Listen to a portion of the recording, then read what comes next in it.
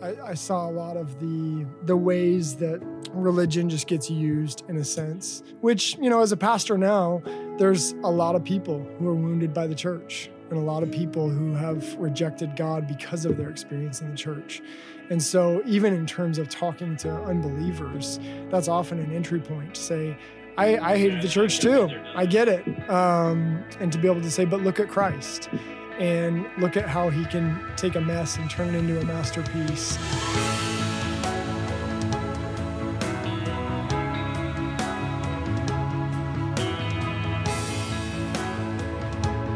Hey everybody, welcome to another episode of the Pastor Theologian Show. Today, our guest is Pastor Jeremy Treat, who is the pastor for preaching and vision at Reality LA.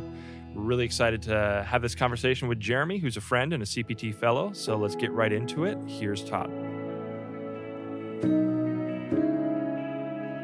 Jeremy, delighted to have you on the show today. It's great to be here. Zach and I are really looking forward to talking with you. You are a pastor of an evangelical church in downtown LA. There's going to be a lot to talk about on the show today. I'm just looking forward to the pizza. That's right. So you told me if I talk long enough, you give we'll me feed you pizza. Yep. Chicago pizza. That's right. Not LA pizza. No. Does LA, There is no such thing as right, I was LA going to say, pizza. does LA even have a brand of pizza? No. It's got some We do advantages, but- Tacos, we have There we go. burgers. Yes. Come to Chicago for the pizza. Well, we want to give our listeners a little bit of context for who you are, Jeremy. And so maybe we'll just go all the way back to the start of your faith journey, and we won't linger super long, but talk to us about where you were born and reared, how you came to faith, and maybe a little bit about your intellectual, educational development as well. Sure. Well, I grew up in Alaska, lived there until I was 12 years old, and What part?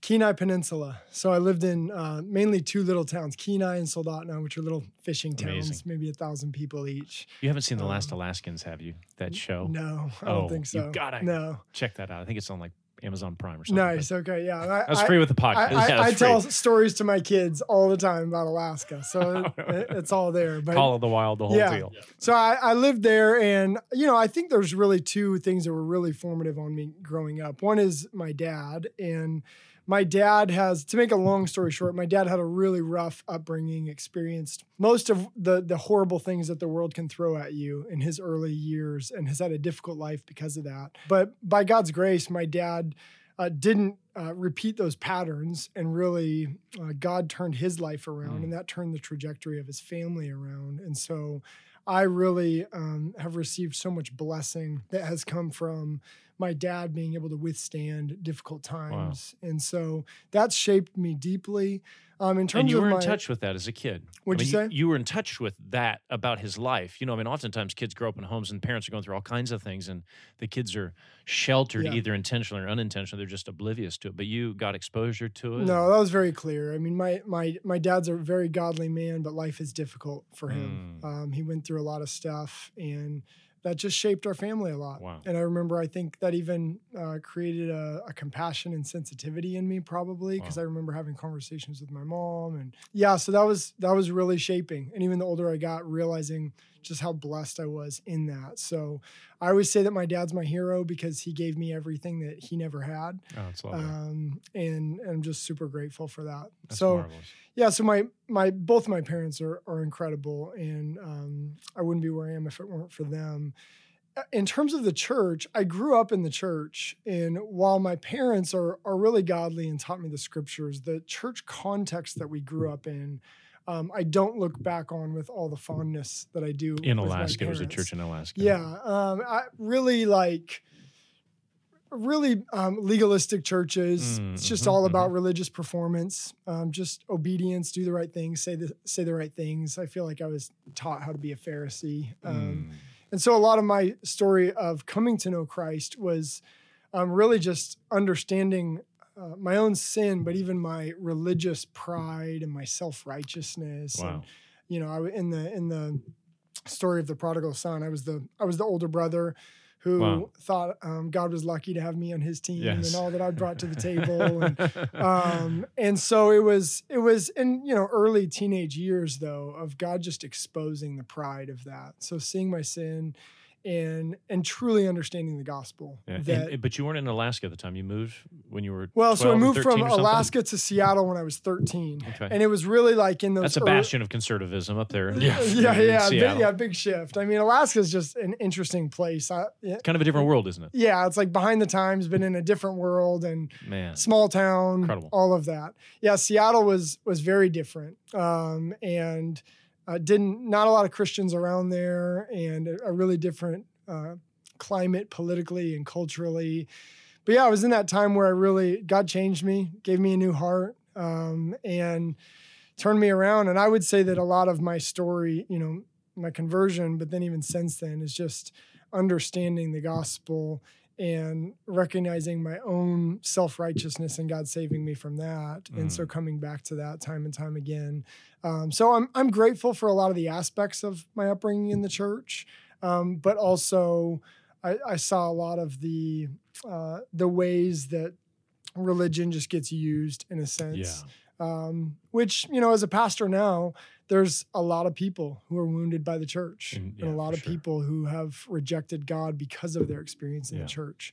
And so even in terms of talking to unbelievers, that's often an entry point to say, I hate the church too. I've been there, done that. I get it. And to be able to say, but look at Christ. Yeah. And look at how he can take a mess and turn it into a masterpiece. And he involves us in that. I mean, it's, my story is a story of God's grace being exhibited through a broken person, a broken family. And when you were coming to faith in Christ, did you immediately start thinking about ministry? Did you, quote unquote, have a call at an early age? Was it associated with your conversion, or did that come much later? I did feel a strong sense of calling towards leadership at some level. Okay. Looking back on that, I struggle to know how much that was the Holy Spirit and how much of that is I would be affirmed in doing things well up front, right? Yeah. But I do think, I'm sure it was a mixture of both, actually, looking back on it. But I did feel a strong call towards ministry in a sense of just the initial, I've experienced the grace of God in a way that I didn't think was possible, and I want to tell people about this. But then I also want to be involved in cultivating spaces for that and really pouring into people. So even in high school, I really felt a call towards leadership, and at some level with that. But my journey over the years has just been a whittling process. I would say that there was this really broad call early on towards ministry, leadership, something with that over time and prayer and conversations and failures and all of that being narrowed down in a sense. Talk to us about your educational journey then, Jeremy. When I was in the middle of college at Biola University. So you went to Biola as an undergrad? So I went to Biola as an undergrad, mainly for basketball, not theology. Oh, is that right? Yeah, I went there to play basketball, but I loved And what Biola. Years were you there? 99 to 01. 99 to 01. And I loved Biola. I had such a great experience. What position were you? I was a shooting guard. I'm naturally Number a shooting two. guard. I would have guessed you were. Yeah, I mean, I'm not tall terribly enough to be a tall, really good shooting guard. I mean, I'm 6'1", so in college I was kind of forced to go between shooting guard and point guard. But yeah, so I went to Biola to play basketball. Had a great experience there. But then I ended up moving back to Seattle to help plant a church after my sophomore year. Oh, so I didn't know that about your story. Yeah. So I went back to be the youth pastor. And didn't finish college. No. I transferred to Seattle Pacific. Oh, there we go. And ended up graduating from Seattle Pacific, which is very different from Biola. But it was really interesting. I mean, I went back to be the youth pastor, and it was the strongest I'd ever heard the voice of God in my life before. It's a long story, but I was praying about all these different things, and these people that I knew from before were planting this church, and they called and asked me to come and join them and be a youth pastor. And it was just so clear that God was calling me to that. And I didn't want to. I loved Biola. I wanted to stay there. But I moved back to help plant this church. And then we had this core team of about 30, 40 people. It was mostly, honestly, my parents' peers. So it was older generation for me. Yeah. And I was going to be the youth pastor. This other guy was going to be the senior pastor. And we did all this kind of prep with the core team. And then right before we were going to launch the church, the senior pastor bailed. Oh. I mean, he just up and out of there.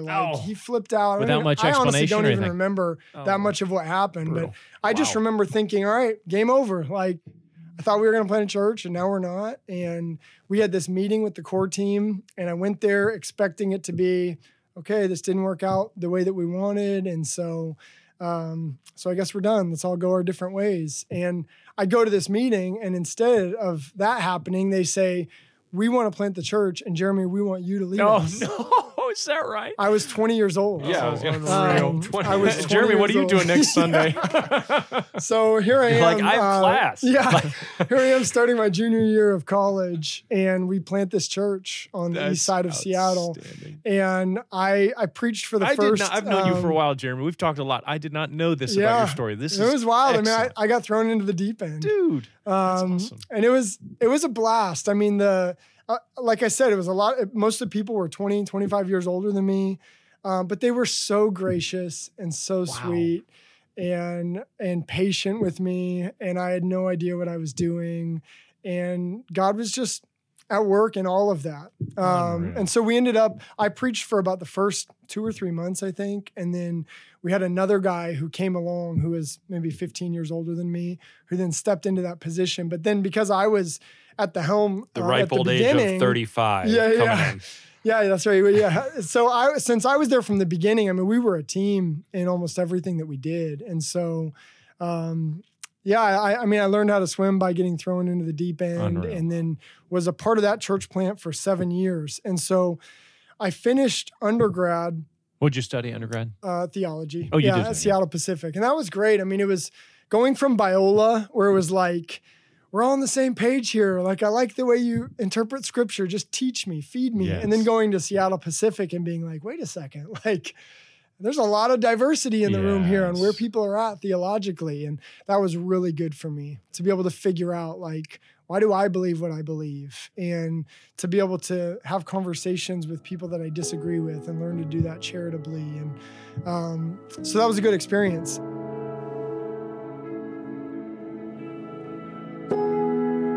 Hey everybody, just a quick note about our annual conference here at the Center for Pastor Theologians. This year's topic is Techne, a Christian vision of technology, and we will be hosting this conference in Chicago on October 14th to 16th, 2019.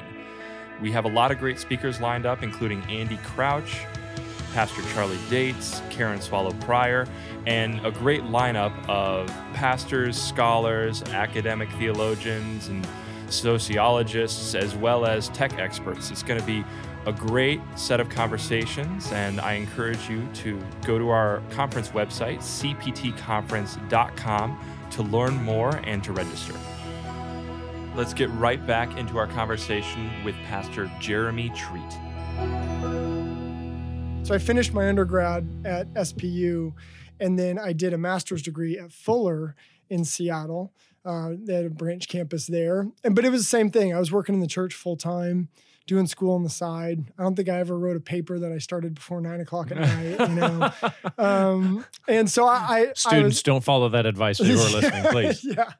But it's tough when you're in ministry full time and getting married and then doing school on the side. So something's got to give. Yeah, and I loved it. And that was a really formative season for me because I was going to class and learning, and then going and preaching to the whole church and to high schoolers and to junior hires, and that was a time for me where theology and ministry were like welded together in a way that couldn't be separated in the rest of my life. Because I remember going to a class, and somebody, I think it's an Einstein quote that says, you don't really understand something until you can explain it to a child. Mm-hmm. And I was thinking, well, I'm working with children, teenage children. Mm-hmm. And so whatever I learn in class should be able to apply to them. And I remember one day sitting in a church history class and we're learning about Maximus the Confessor. Oh, nice. And, we're talking about the 2 wills of Christ and all this stuff. And I'm thinking, how do I go back and this is and, so and apply relevant this, for youth right? ministry. And then I go and I talk to them about Jesus being fully God and fully man. And I say, how important is this for us as Christians that we believe this? And I start telling them about Maximus the Confessor, who got his tongue cut out and his hand cut off for what he believed about the 2 natures of Christ.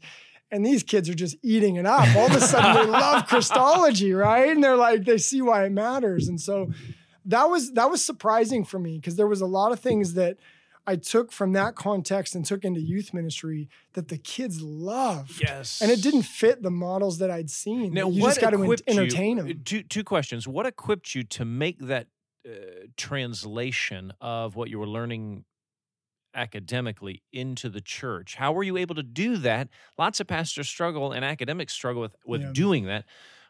So that's the one thing. And then the other is, if you could comment a little bit more on the welding together of church ministry and theology. The CPT exists, Center for Pastor Theologians exists in many ways because those aren't welded together in so many people's lives, both lay people and even pastors. What is it about your wiring or that experience or whatever that welded it together for you? Well, I guess with the first question of how I was able to translate from the classroom to teaching in a church context, part of it, I think, is just how the context forced me to do that. Okay.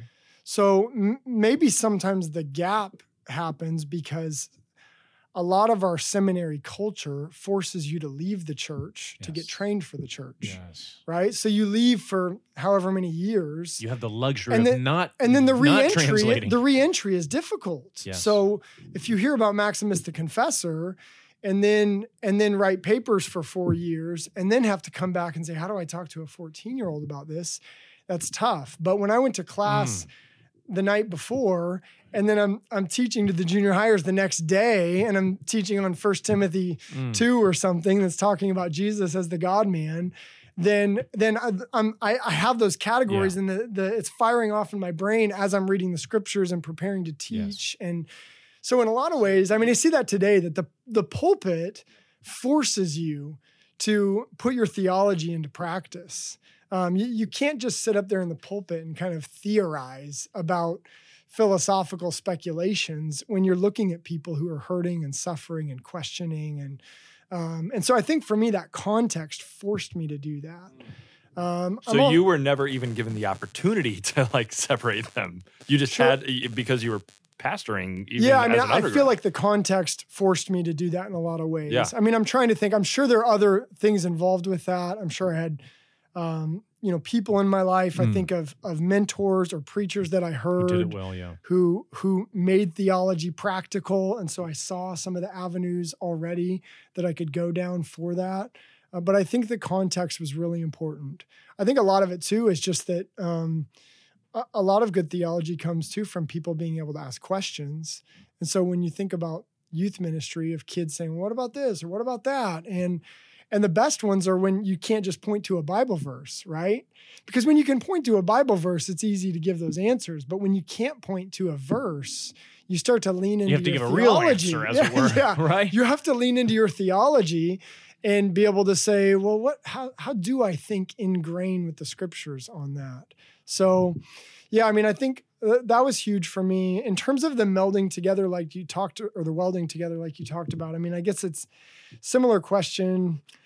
I guess one thing I go back to is a pretty significant turning point for me was when I was 18 years old. I read Mere Christianity by C.S. Lewis. Wow. And the way that he was able to go from this like high level, natural like, this guy's law brain theory is like out of this world. And then all of a sudden he's got me laughing and like applying it to my own life and wanting to tell stories to people, you know? I think that's something that I hadn't really seen before very much, of someone who could take something so deep and talk about it in a radio show kind of form, which was the Mere Christianity started as. So I don't know, maybe that was a part of it for me that really kind of unlocked something in my mind. I think especially I didn't care about learning, I don't think, very much. Were you not a precocious kid and student? You were fine, but I did well in school, but I was never really challenged. Yep. I loved sports. Like I spent my time on the basketball court and did well in school because that's what was expected of me, I think. So you did the Fuller MA. You were with this church for 7 years. What you went to Wheaton and did a PhD. How did that come into play? When did that happen? Well, I'll try and tell it quick. I mean, at the at the end of those 7 years, I felt like God was calling me out of youth ministry. And I, at the same time that I was wrestling with that, of kind of vocationally, what does it look like for me to grow as a pastor? I had several professors recommend that I go on with school and consider that. And I'd never really applied myself at school. Like I said, I kind of did it on the side. And so I thought, all right, I'm going to take a season. I'm going to go and do a THM, which, if people don't know, is just kind of a secondary master's degree. It's like a stepping stone to a PhD. And I said, I'll go do a THM and I'll try this out, basically do a 1-year degree, and we'll see how that goes. If I like it and if I thrive in there, then maybe I'll go into a PhD program. If I don't, I'll go back to ministry. That's where my heart is at. Great. So I actually prayed for quite a while between going to Talbot in the Los Angeles area or going to Trinity Evangelical Divinity School in Chicago.